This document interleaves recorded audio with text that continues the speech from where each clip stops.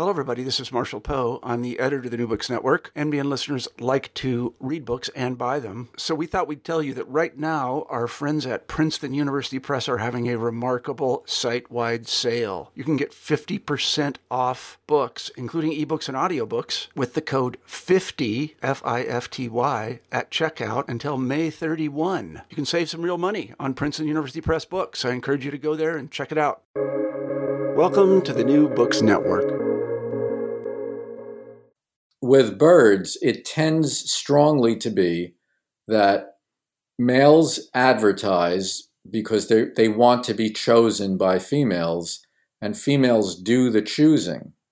So when we see these weirdly colored birds that are either brightly colored or very obvious in their markings, the reason that they are that way is because females choose the ones that are that way, and they've been doing that for hundreds of thousands of years. A male cardinal is bright red because females choose red cardinals who are advertising wanting to be chosen as mates. And in a way, this is one of the strangest things in the living world, I think. A lot of these beauties are really arbitrary. In one bird it's red, in another bird it's blue, another bird has a big crest or a long tail or something like that. And the only reason is females like it that way, and they won't settle for less.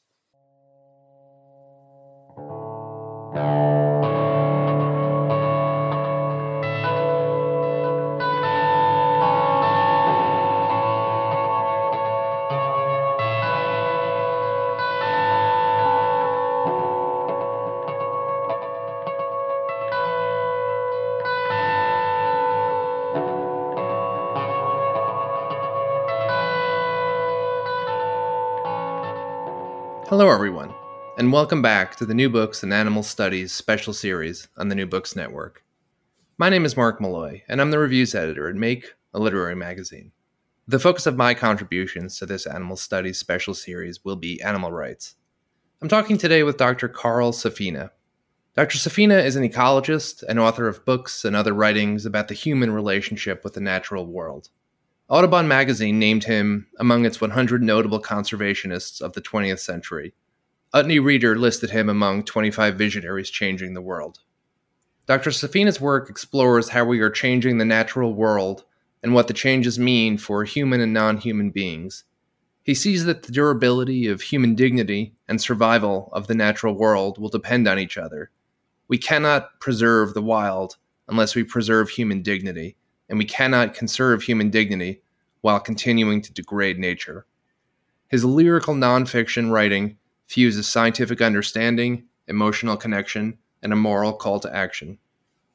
His work has won the Lannan Literary Award, Orion Book Award, National Academy's Science Communication Award, the John Burroughs, James Beard, and George Rabb Medals, Pew and Guggenheim Fellowships, and a MacArthur Genius Fellowship. Dr. Safina's books include Song for the Blue Ocean, The View from Lazy Point, A Natural Year in an Unnatural World, A Sea in Flames, The Deepwater Horizon Oil Blowout, Beyond Words, What Animals Think and Feel, and others. He hosted the 10-part PBS television series, Saving the Ocean, which can be viewed at pbs.org. He contributes frequently to CNN, National Geographic, The New York Times, Audubon, The Huffington Post, and others. His most recent TED Talk received 1 million views in its first month. He is the endowed professor for nature and humanity at Stony Brook University and is founding president of the not-for-profit Safina Center. Dr. Safina's most recent book, and the book under discussion today, is 2020's Becoming Wild: How Animal Cultures Raise Families, Create Beauty, and Achieve Peace, published by Henry Holt & Co. Some people insist that culture is strictly a human feat. What are they afraid of? This book looks into 3 cultures of other than human beings in some of Earth's remaining wild places. It shows you, if you're a sperm whale, a scarlet macaw, or a chimpanzee, you too experience your life with the understanding that you are an individual in a particular community. You too are who you are, not by genes alone. Your culture is a second form of inheritance. You receive it from thousands of individuals, from pools of knowledge, passing through generations like an eternal torch. You too may raise young, know beauty, or struggle to negotiate a peace. And your culture too changes and evolves. The light of knowledge needs adjusting as situations change. So a capacity for learning, especially social learning, allows behaviors to adjust, to change much faster than genes alone could adapt. Becoming Wild offers a glimpse into cultures among non-human animals through looks at the lives of individuals in different present-day animal societies. By showing how others teach and learn, Safina offers a fresh understanding of what is constantly going on beyond humanity. With reporting from deep in nature, alongside individual creatures and their free living communities, this book offers a very privileged glimpse behind the curtain of life on Earth and helps inform the answer to that most urgent of questions: who are we here with? Welcome, Dr. Safina, and thank you for joining us today. First off, let me just say, your book is quite extraordinary. For starters, you are a beautiful writer. I'm not sure if we'll have time, but I'm tempted to ask you about who your literary influences are. Your book is not only beautifully written, but it's also full of fascinating history, informative biology, interesting ethology, beautiful profiles of individual animals, animal species, and the researchers seeking to understand them. Above all, it's really informative in ways that not only educate, but also move the reader to a greater appreciation of the diversity of life out there. It's really a wonderful book, informative and evocative, as was your book, Beyond Words. This is true, I literally was moved to tears by the A Perfect Wolf chapter of Beyond Words on the Wolf 21. So you are a wonderful writer of wonderful books. I just wanted to say that. I'll take it. Thank you so much. It's very kind. As a way to begin, I was wondering if you could tell us a bit about yourself, your background, training, and the focus of your work. I've always loved animals. I'm not sure why exactly. I grew up in an apartment in Brooklyn until I was 10 years old. My father's hobby was raising canaries, so there were always birds singing in our apartment, and I could watch them from inches away as I was a very small child. When I was 7, I started to raise homing pigeons, which was a very popular thing at that time. And then after we moved to the suburbs, I sought out the edges and the shores and the streams and whatever places had not yet been developed, and just became, I guess, more immersed in nature, the natural world. When I was in high school, I sort of accidentally met a man who used to study birds and went out with him many times to band birds, put numbered rings on their legs as part of the study.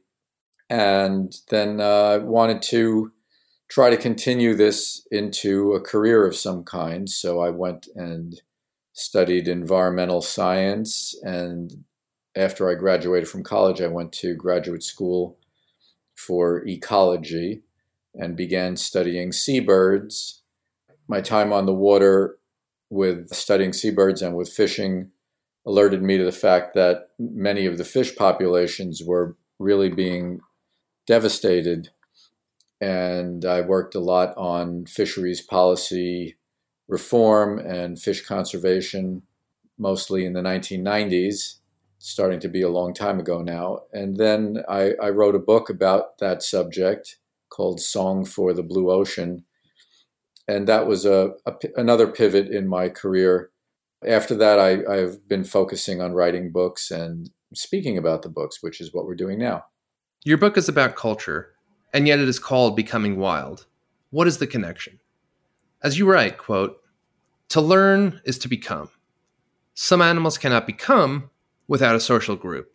Social animals must live in, be part of, and help create their appropriate social context, or they cannot be or learn to become who they are," end quote. Put differently, you write, quote, "Becoming wild requires an education," end quote. What must animals learn to become wild? An education in what? In culture, of course. Culture is what animals must learn to become who they were born to be. But what is culture exactly? And what do you mean when you say that animals must learn culture to become themselves? Well, I guess an easy way to envision what I'm talking about is just to imagine something like a chimpanzee raised in captivity, brought to the natural habitat, and then just having the door opened and everybody leaving. That chimpanzee would be not so much released as abandoned, and it would die because it has no idea what to do. It has no idea where the food is. It has no idea where the water is. Has no idea what is okay to eat, what's poisonous, where the danger lies, how to stay safe. It has no social support, has no social group, and it's doomed at that point. A chimpanzee needs to learn everything in order to be a wild chimpanzee. It's very similar to how humans need to learn everything in order to function within any society. We are born with the capacity to learn how to function in any society, but unless we learn how, we won't know. So if you take somebody who knows how to live in the Arctic and you put them in the Amazon rainforest, they would die. If you took somebody who is from the Amazon and dropped them off in the Arctic, they would die. Culture is a set of answers to the question, how do we live here? And this is true with humans, and it's also true with quite a few animals that have and rely on culture and cultural learning. Culture is the habits, the traditions, the preferences, even the attractions that are passed along socially. They don't come to you entirely instinctively. You have to learn them. That's what culture is. Humans are very cultural, and some other animals are also entirely reliant on culture to be able to learn how to survive in a life that we think of as a wild life. But to them, it's a cultured life. You use the example in your response of chimpanzees. And of course, chimpanzees do have rich cultures. But some listeners may be thinking, well, chimpanzees are very similar and closely related to humans, so that's not much of a surprise. But your book demonstrates that there are many diverse species that have cultures. It isn't just the ones that are most closely related to humans. You could say the same thing about a whole array of things. Sperm whales, orca whales, probably any dolphin, elephants, wolves, quite a few birds, especially parrots. There was an introduction program for a species called the thick-billed parrot that used to live in the southwest United States. They had raised a number of them in captivity so that they could release them back into the range where they used to live. And they just raised them in captivity, brought them there, and opened the cages. Every single one of them died. That's the importance of culture. So that's the what of culture. How about the why? Why do animals have cultures? To be clear, I do not mean why do they have specific cultures. In some cases, there may be intelligible reasons as to why specific cultures develop, but in other cases, things may be more arbitrary. Animals, just as humans, can be capricious in their tastes. But I'm not asking about individual cultures or individual animals' aesthetic tastes. Instead, I'm asking why cultures exist, period. What challenges does culture address? What benefits does culture bestow? Culture exists, as I mentioned, to answer the question, how do we live here? And the reason that that's a question is that living here is different from living there. There are different challenges. There are different things you have to do. Some places you need to migrate. Some places you don't need to migrate. Some places the food is different. The dangers are different. So culture exists to answer the question of how do we live here? How do we hunt these things that exist here? They don't exist somewhere else, so we need a culture on how to hunt these things. The other ones who live in the other region, they don't need to know that. Some of it is arbitrary, especially in human cultures. A lot of human culture is arbitrary. It could styles of dress, religions, to a large extent food, could exist one place or another, but they develop in certain places and they become how we know how to live here. it works. That's another reason that there is culture. It's worked out over many years, and so it works. If you try to live a totally different way in a place where others of your kind have already worked it out, you'll spend a lot of energy. You may do something dangerous. You may eat something poisonous. So those are all reasons why there is culture, especially in non-humans, which is what we're mainly talking about. But it's true for humans as well. I've heard a point made that is maybe somewhat related. First, there was genetic material. That was the original memory storage device. But after a certain amount of time, the genetic material was not able to store the amount of information that organisms needed to survive and flourish in a rapidly complexifying world. And so this is when brains are developed. Brains allow for the, albeit somewhat temporary, storage of vastly greater quantities of information than DNA. Then again, very, very recently, when brains were no longer adequate, a new memory storage device was invented, the written word. And then again, even more recently, when that was proven insufficient, the computer was invented. Which is a long way of getting to my question, which is, do you think there's anything to the idea that as memory storage is moved out of DNA and into brains, that is when culture begins, even if in a very rudimentary capacity? In this sense, I suppose DNA would be associated with nature and brains and memories with nurture. There is no nature versus nurture. Nature facilitates nurture. You can't learn something that your brain is not capable of learning. So humans are born with the capacity to learn human-type language.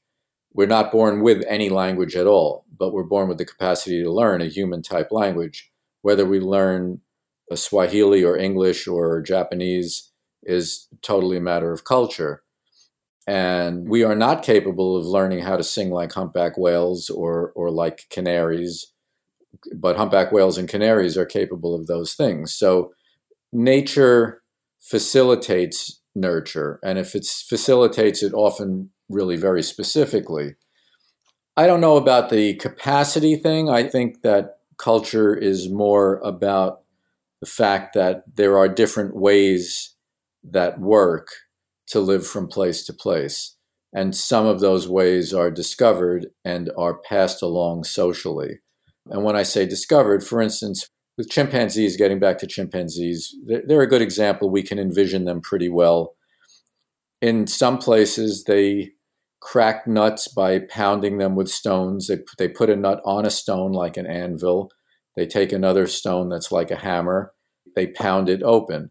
There are nuts and stones in other places where chimpanzees live where they don't do that. They haven't figured that out or haven't needed to figure that out. But any chimpanzee who grows up among other chimps that crack nuts with stones can easily learn how to do that. So there are things, and humans, of course, our cultures are always changing. We're always discovering things that we didn't know about before. That's true of other species, but with other species, it happens at a much, much slower pace. A danger for us thinking about humans is that our cultures have exploded only very, very recently, but there were tens of thousands of years where cultures changed very, very little. It's more like that when you talk about the other species that have culture. And not all other species have culture. Not all other species rely on living in social groups. Some of them do get everything they need strictly from instinct. Some of them get the behavioral tendencies they need from instinct, and then they learn skills. They have to refine certain things that they have an innate tendency to do. They learn how to do that better and better, which is why many animals have a long juvenile period before they are mature and can start breeding, because they still need to learn things. And other animals must grow up learning everything from their social group. So there's a range. Like in all of the living world, everything exists on a range. Every subject you want to talk about, there's a range, and culture is one of those things. You note that until now, culture has remained a largely hidden, unappreciated layer of wild lives.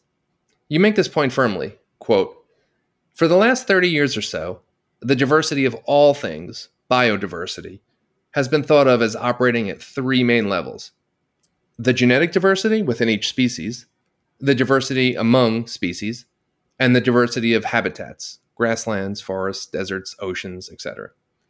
But there's a fourth level in living diversity, and it is just now becoming recognized: cultural diversity, end quote.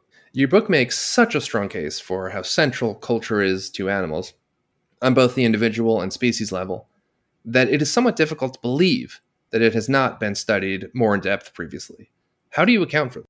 It's very hard to study, first of all. And secondly, people have not been watching wild animals and their behavior in a lot of detail for very long. It's only been really a few decades that people have had those kind of studies and have devoted that kind of time to it. Cynthia Moss, one of the great and initial elephant behavior researchers, she was one of the maybe two people who started behavioral studies of elephants, and she is still working, which gives you some idea of how recently all this has happened.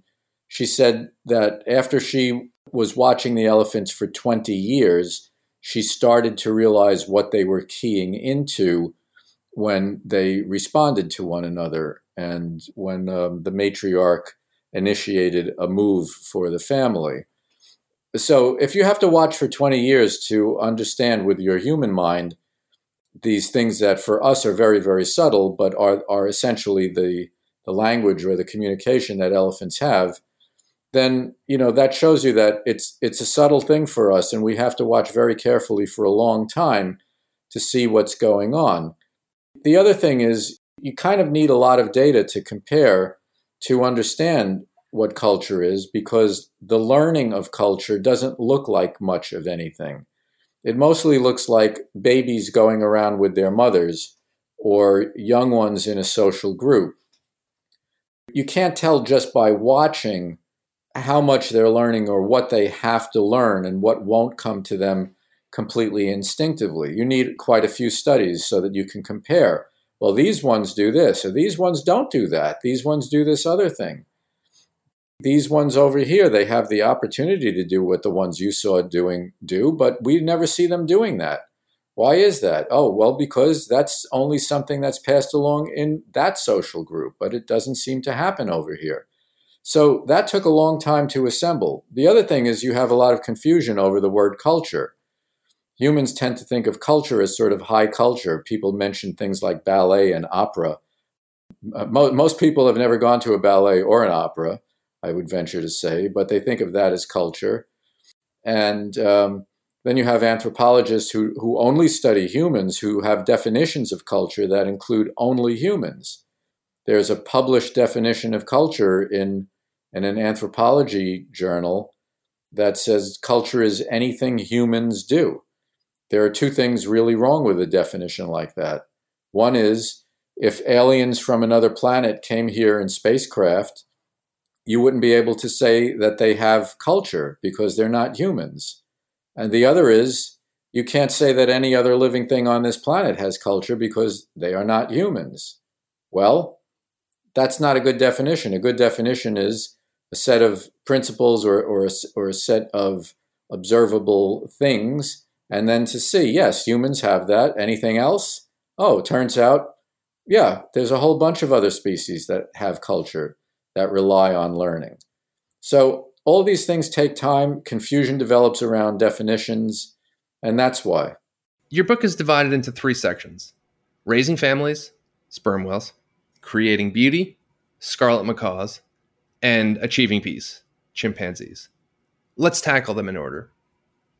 Could you tell us a bit about the social structure of sperm whales? In particular, could you include in your answer sperm whales' extraordinary distinction that they are the only species other than humans in which individuals can recognize total strangers as members of their society, while other strangers are pegged as outsiders? To state that again for emphasis, sperm whales are able to perceive that certain total strangers are in their clan and thus are okay to socialize with. You write, quote, "Sperm whale clans constitute a kind of national or tribal identity at a scale larger than any other non-human, end quote. Could you tell us about social structure in sperm whales? Sure. Sperm whales, oddly enough, maybe surprisingly enough, have a social structure that is very much like African elephants. They live in female-led family groups. Males, when they get to be adolescents, they leave those groups and they tend to wander around with other males of their own age. They go into higher and higher latitudes, and then when they get pretty big, they come back looking to mate among those female-led family groups who live mostly in the tropics. The family groups, well, sperm whales make basically one sound. They make a click, and they use those sounds in very different ways. The clicks that they use for sonar, for finding food when they're diving down to something like 3,000 feet below the surface, where there is basically no light at all, and they're hunting using sound, those clicks come about 2 per second, and they are the loudest sound known to be made by any living thing. They can be heard from about 3 to 5 miles away if you put a microphone in the water. And that means that they're making a sound that is literally vibrating a sphere of water that is 6 to 10 miles in diameter. That's a loud sound. But then they use clicks socially also. They use patterns of clicks that are a little like a simple Morse code, and those are called codas by the researchers. And using different codas, or using certain codas with different frequencies, using some more than others, the sperm whales can announce who they are individually. So a sperm whale coming up from 3,000 feet down can say, "Hi, it's me." They announce what family they are in with another coda or set of codas, and then they can announce what clan their family belongs to. Different families make up clans, and clans will socialize together if they meet other families from the same clan, and if they meet families from a different clan, they will avoid each other. One of the basic things that culture does, and this is very true in humans, sadly, because it's the root of a lot of our problems, culture makes individuals group together into groups that share a culture, and then it makes the groups avoid each other. So if you have a culture and somebody else has a different culture, the tendency is to avoid them. And this is true in most cultural animals. It tends to be very true, as I said, sadly enough, in humans. So an incredible thing about sperm whales is that there are only 2 species in which there are ways for total strangers who have never met to decide whether they are in the same group or not in the same group. And those 2 species are sperm whales and humans. The human cultural markers are things like language or clothing, religious insignia, team uniforms, all kinds of things like that we have to identify various groups that people belong to. The only other species in which total strangers can tell if they're members of the same group or a different group is sperm whales. And so, to recap, 2 complete strangers who have never met before are able to self-identify as being members of the same clan. Even though they have never met before, they know something crucial about one another, that they are members of the same clan, and they will interact peacefully. And that is unique, except for sperm whales and humans. That is exactly correct. As far as we know. As far as we know, an important point.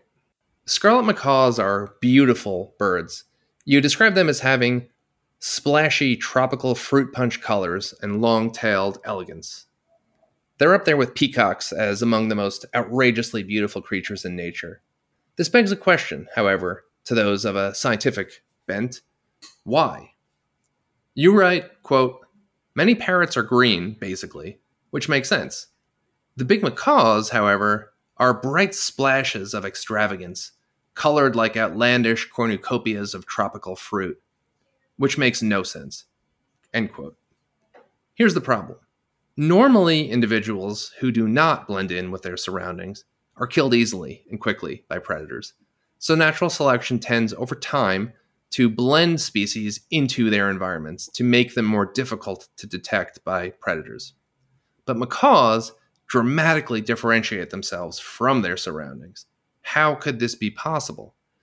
Could you talk us through the explanation for how we can explain the dramatic beauty of scarlet macaws, and also share with us the implication of this on how, to quote your own words, females, by the power of their mate choosing, have created essentially all of the beauty in the animal world, end quote. Yeah. As you said, camouflage is a good way to be hidden.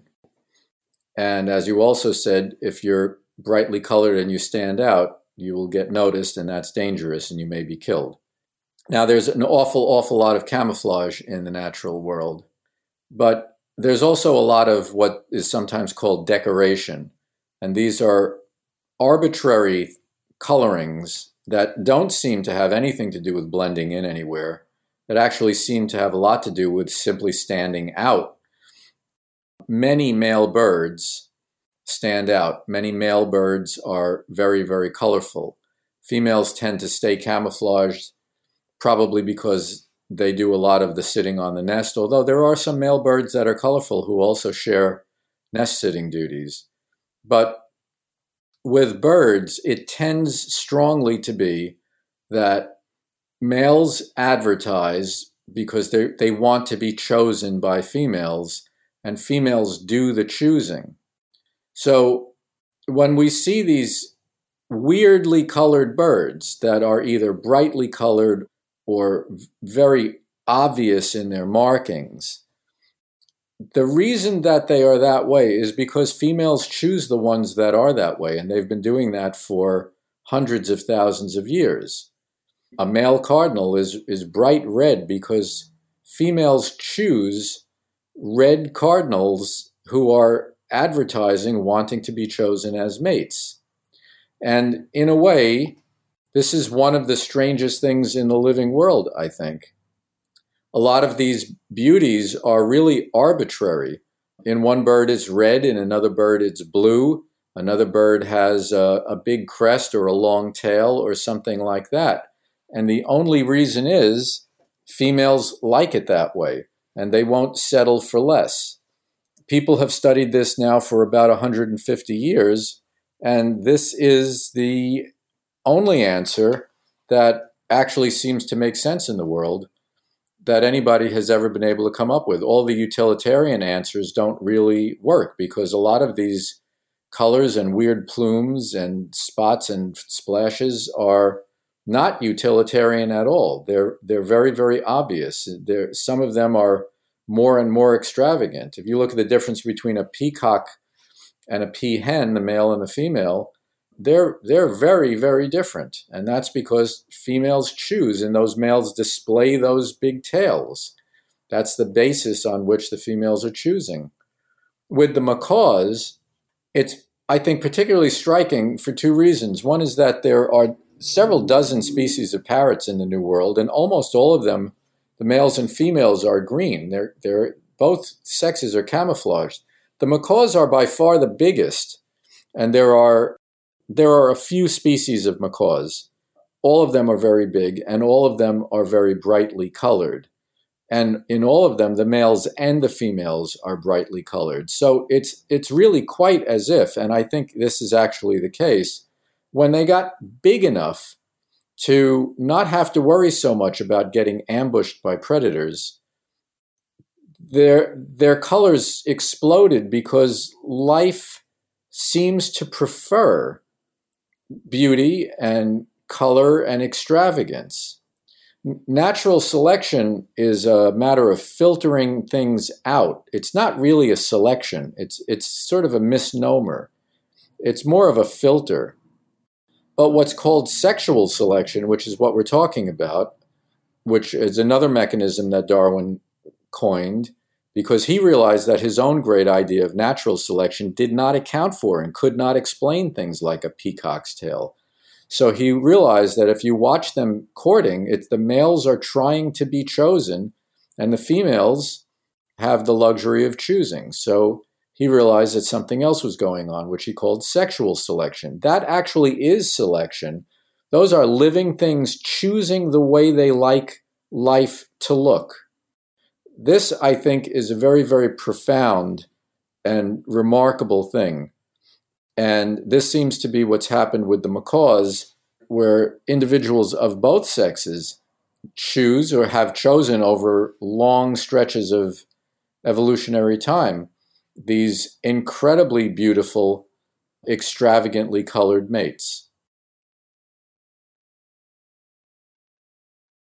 I'm not sure if this is directly analogous, but Richard Feynman makes a similar point.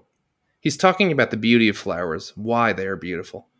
And he says they are beautiful partially, if not largely, because they evolve their beauty as a means of attracting pollinators. So in a sense, when we look at flowers, what we're seeing is the aesthetic preference of insects or bees or pollinators, which is quite an extraordinary thought. Well, it's more than bees. There are a lot of insects that are pollinators. And although I never heard Feynman talk about that or saw that video, he's both very right and a little bit wrong. And it's weirder than you're even alluding to for the following reason. He says flowers are beautiful, but flowers are actually not beautiful. Beauty is not a quality of anything. Beauty is a perception that a brain creates. So yes, flowers look attractive. Flowers' job is to be attractive to pollinators that are mostly insects, some bats, and some birds. The entire job of a flower is to be attractive to pollinators, and in many cases to be attractive to specific pollinators. The very weird thing is that humans are not pollinators at all. We're not descended from pollinators. There's no utilitarian reason for a flower to look more appealing to us than a leaf or the roots. And yet, I think a strange and inexplicable thing about beauty in the living world is that many different minds create a very similar sense about what is beautiful. What is beautiful has a strangely shared universality to it, so that what resonates as attractive to an insect or to a pollinating bat, the scent and the sight of a flower, is also attractive to humans who have a multi-billion-dollar flower industry because we love flowers, but there's no reason for us to love flowers. I think that beauty in the living world has to it a very strange universality. It's mysterious to me, and I guess in that sense you could say it feels a little mystical. Why is it like that? I think one answer is that there are a number of things that are beautiful to us for reasons that are utilitarian. Good food smells good because it's good food and it's good for us. So there's a good utilitarian reason for that to be attractive to us. But a sunset or the moon or the sound of wind in the treetops or the smell and the sight of flowers, or the fact that most people's favorite colors are either blue or green or both blue and green, the most common colors in the world, not rare and unusual colors, the most common colors in the living world, the sky, the water, and all the living vegetation around us. Why do we like all these things? Why is it that our mind gives us the perception of beauty of all of these things? And the only answer to that I can come up with, it's so that we can feel good being alive. Life takes a lot of effort. Life is kind of hard.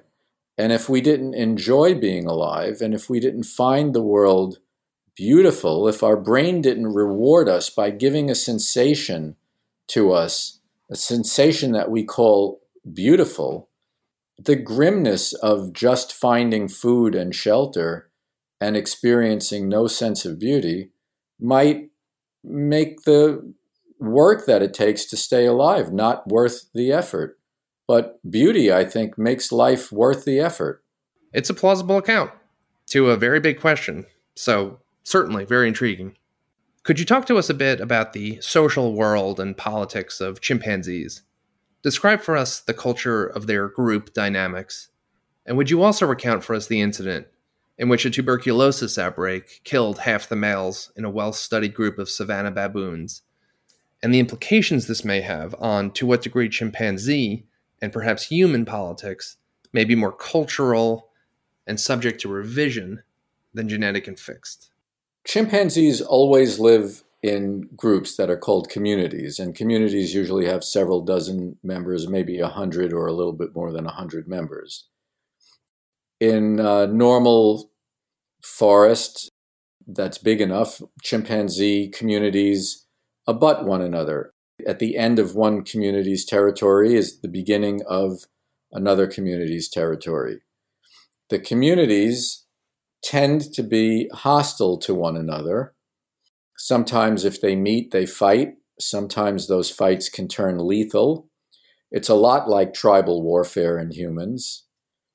And an odd thing is that even though those communities are hostile to one another, when females become adolescents, they leave the communities of their birth. The males stay for life, but the females leave, and they have to penetrate alone into hostile territory, find acceptance, and basically live out their adult life there.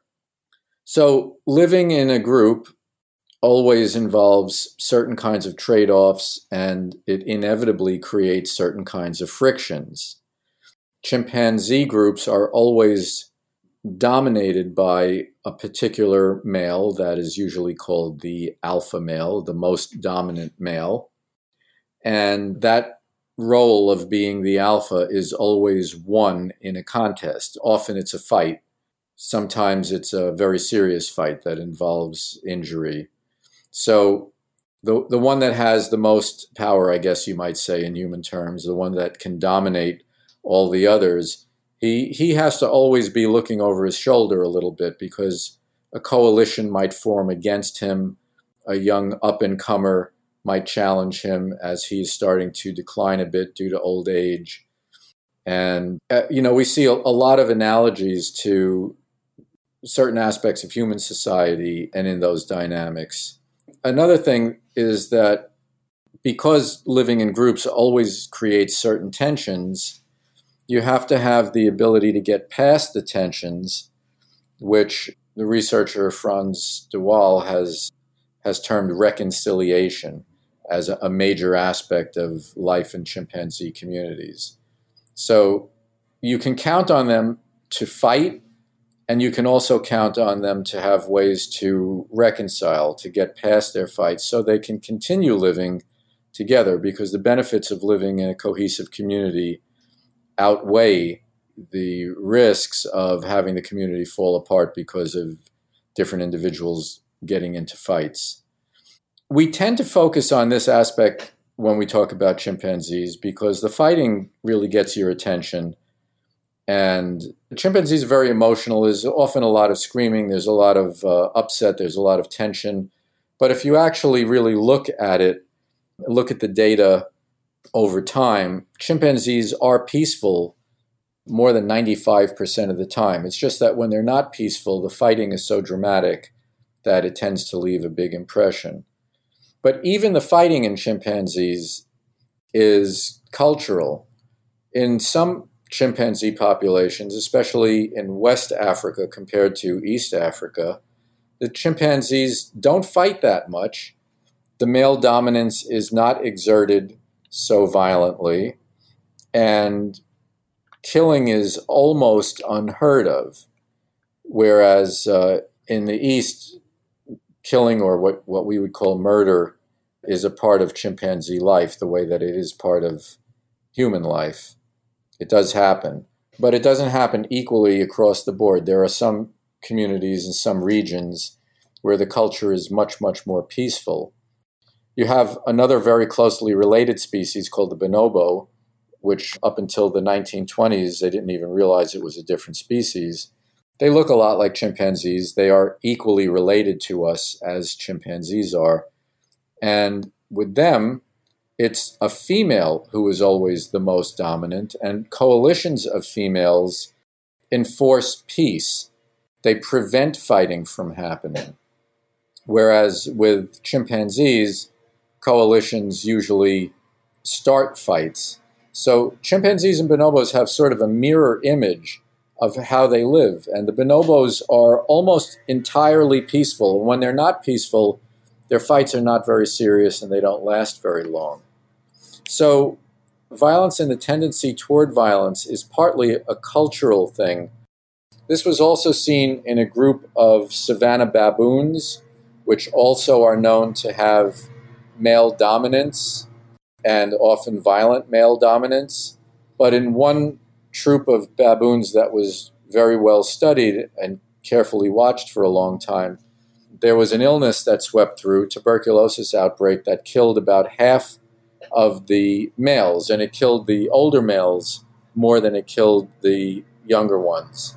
So it tended to kill off essentially all of the ones that knew about violence as a way to gain dominance. The young ones that grew up without that as their model, and in that group it became a very, very peaceful, kind of not very baboon-like group.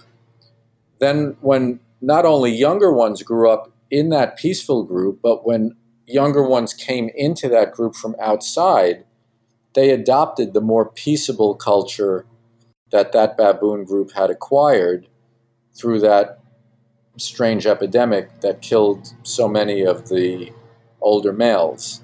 So I think the take-home message from all of this is that the tendency toward violence and the degree of violence and the way that violence is used is also a cultural thing that is learned and passed down. We know often in humans that people who were abused as children tend to become abusive adults. And that's because with us too, we learn violence. Your books tend to be reported from the field. Obviously, this requires time and effort that could otherwise be spent reading the insights others have gleaned from the field or writing your own books. Why do you find it worthwhile to go into the field? And it's okay if part of your answer is that you just like being in proximity to so many wonderful animals. Well, thank you for that permission. That is the main reason, really, why I like going into the field. I love being in wild habitats with wild creatures. And my favorite kinds of people tend to be the people who study those animals. I love being in those research camps and the sense of camaraderie there, the intellectual interest, the questions we talk about in the evenings. I love all of that. I love the beauty of it. I love the fascination of it. And that's why. But also, from a strictly workman standpoint, I need to report things authentically. So it's very important that I see and experience at least a large portion of what it is I'm talking about, because otherwise I wouldn't really quite feel like I know what I'm talking about. It gives your books the color that they have. They would be different books if you did not report them from the field and describe what your life is like during the writing process. Yeah, and I'm trying very hard to bring the reader along with me and share those experiences as best you can through the magic of these little squiggles on a page that we call writing. Indeed, it's very effective, and the book and reader benefit from it. Animal species don't just have cultures, they're also comprised of individuals. And by that I mean, some of these animals are real characters. We meet many fascinating characters among the animals you profile in your book, and I think it would be great if you would introduce us to one. There are many to choose from, but I was hoping you could tell us a bit about Talisker. Yes, Talisker is a very interesting individual. He's an old chimpanzee. He predates the research project, so exactly how old he is is a matter of speculation, but I would say that about 40 years old is probably reasonable. He has a lot of status.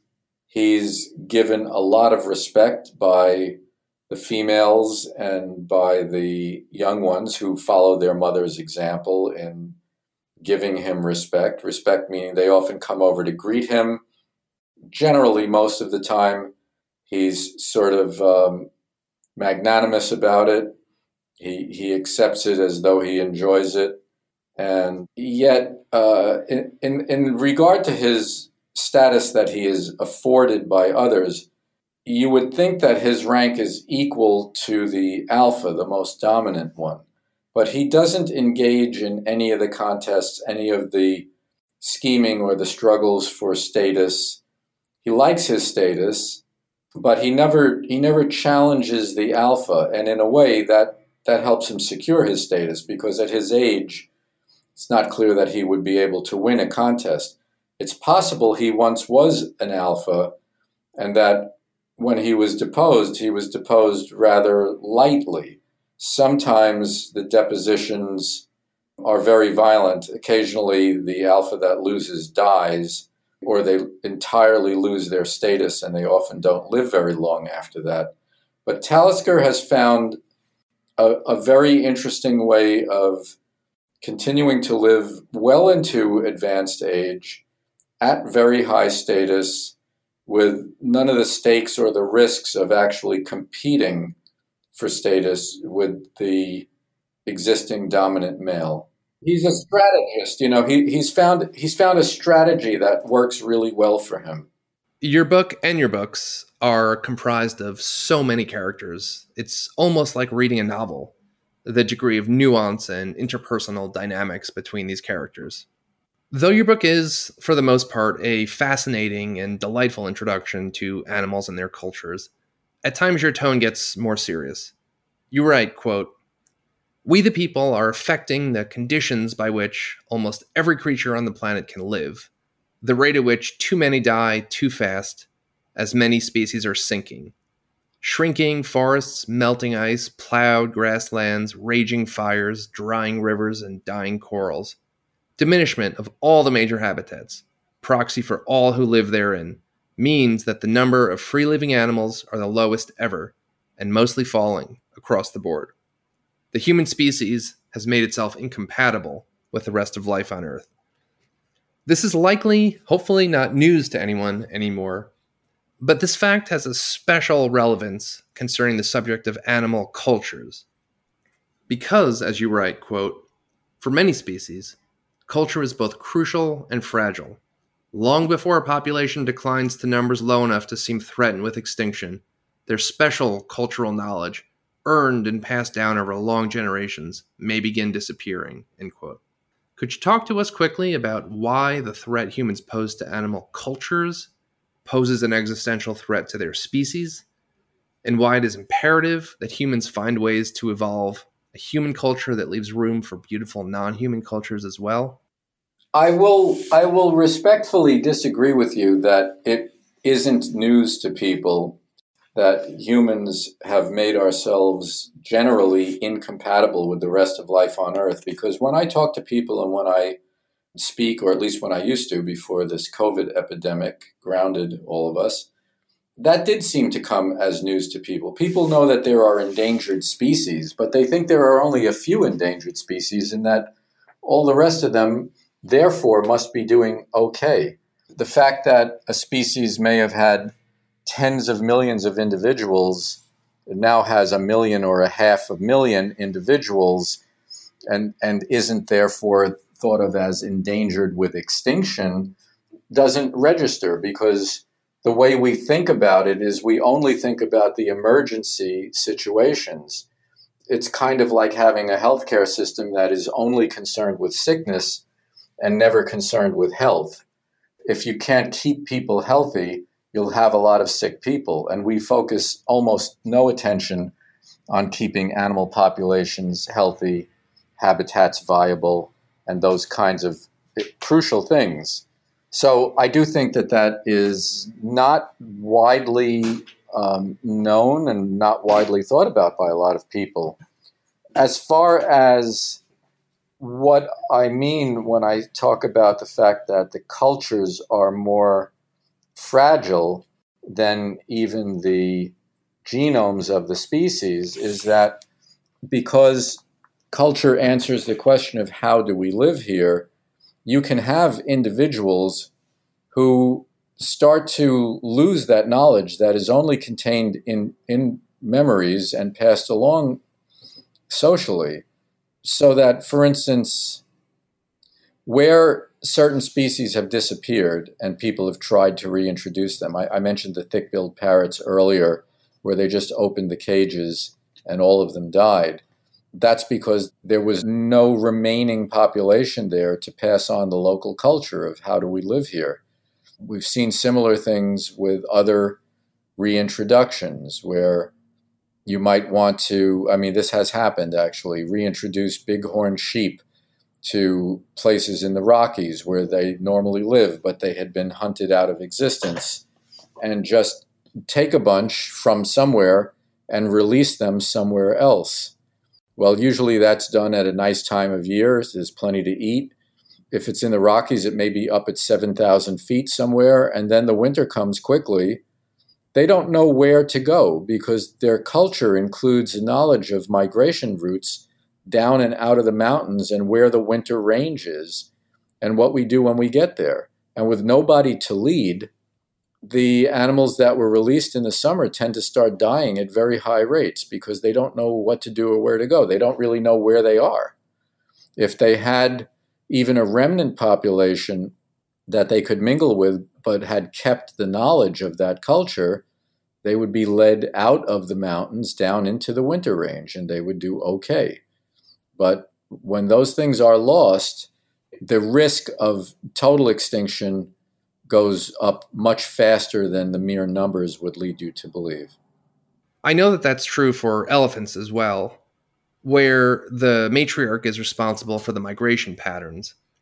And that isn't genetic, it's learned. So if the matriarch is removed, the offspring, and I believe even the males, the older members of the family, simply don't know how or where to migrate. So if the matriarch is lost, the whole family can be lost.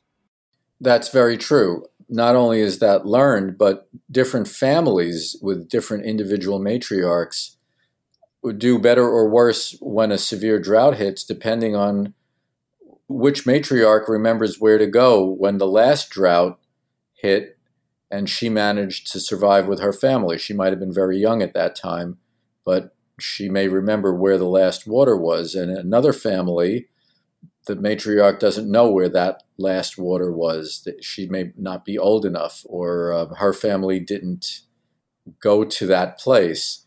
So we see in a recent drought in Kenya, in the Amboseli region there, one family lost, I can't remember the number, it's in the book, they lost something like over a dozen members, a tremendous amount of death in that family. And another family didn't lose a single individual because that matriarch knew a place that would get them through that very severe drought. And the first family, she didn't know that place, and she didn't know a place that would work.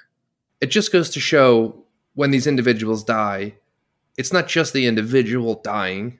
It's not just the total population number going down, which alone is a matter of concern in terms of genetic diversity.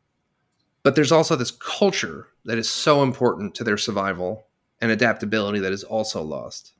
Right, exactly. Thank you so much. We've already taken up a lot of your time. To wrap up, could I just ask, is there anything you're working on now that you'd be willing to share with us? Yeah, it's kind of a sweet story that I am about to get to work on. I have a lot of notes along these lines. We raised an orphan screech owl, and when we released her, she decided to stay in our backyard.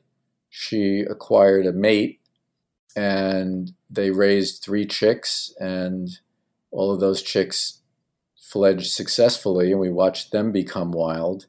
The kind of ironic thing is that I wouldn't have been able to watch all of this and, for instance, see their courtship going through different stages over the weeks from winter into spring or watch the development of the young ones once they came out of the nest, and watch even the orphan that we had raised becoming a more and more competent wild mother, if not for the COVID crisis that canceled my book tours, my speaking, and all of the trips that I had planned for this year. So it's been a horrible year in a lot of ways, and a lot of people are suffering terribly, but there are a couple of silver linings for at least some of us who are lucky enough.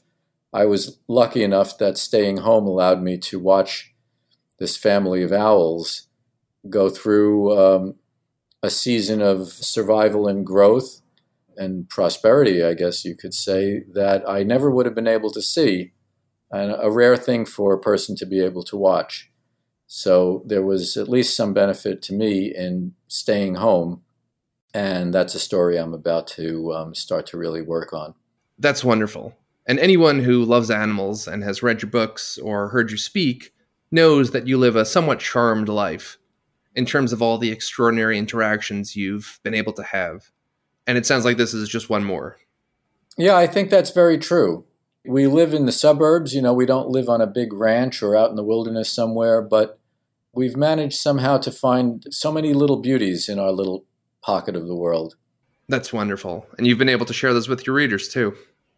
Dr. Safina, your book is a wonderful introduction to this important and fascinating subject, and I highly recommend it to all of our listeners.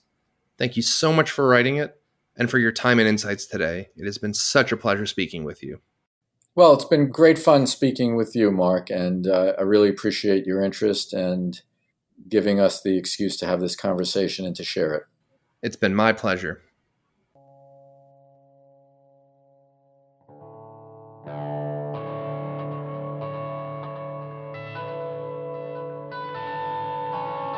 I hope you've enjoyed this conversation.